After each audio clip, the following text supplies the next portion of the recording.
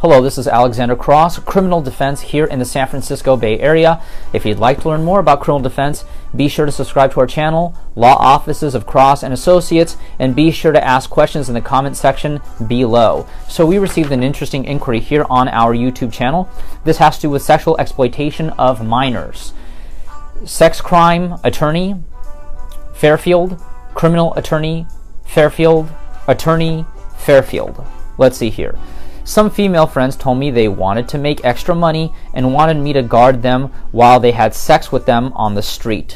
One day, the police seized two of them and they denounced me that I exploited them sexually. Well, I guess this is a situation where I think the girls probably panicked and then they accused you so that they could wipe their wipe their hands clean.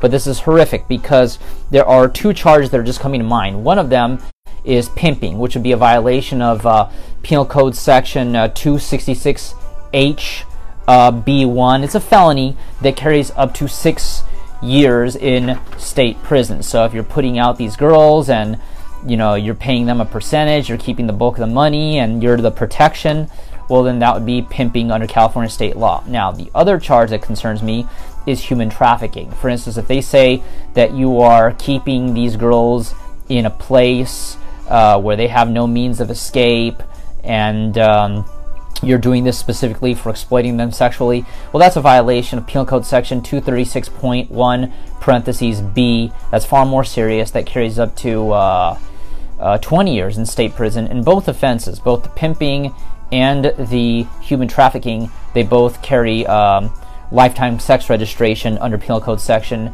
290. In this situation, text messages are going to help a lot. Fortunately, these girls are somewhat young. We're talking about girls that are about 17, 18 years old.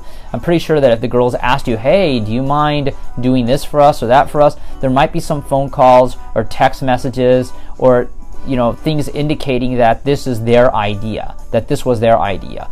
Because if you're not the one who's putting them out, well, then you're not pimping them. And if you're not the one who's holding them hostage, essentially, for sexual purposes, well, then you're not doing human trafficking. The worst that you could probably get charged with, if all the evidence comes out that you legitimately were not pimping them out and that you were not trafficking them, the main charge that you could be hit with would be conspiracy to solicit prostitution. That's probably the worst that they could go with in that situation.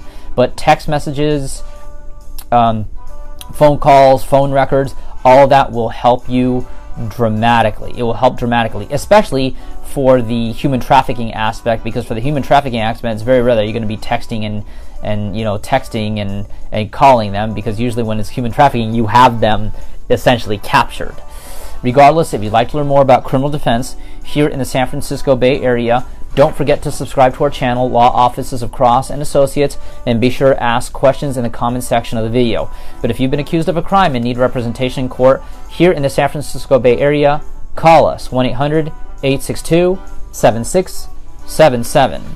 On our next video, we're going to be discussing the case of somebody who was unjustly accused of raping his wife. Criminal attorney, Fairfield. Sexual exploitation, Fairfield. Prostitution, Fairfield.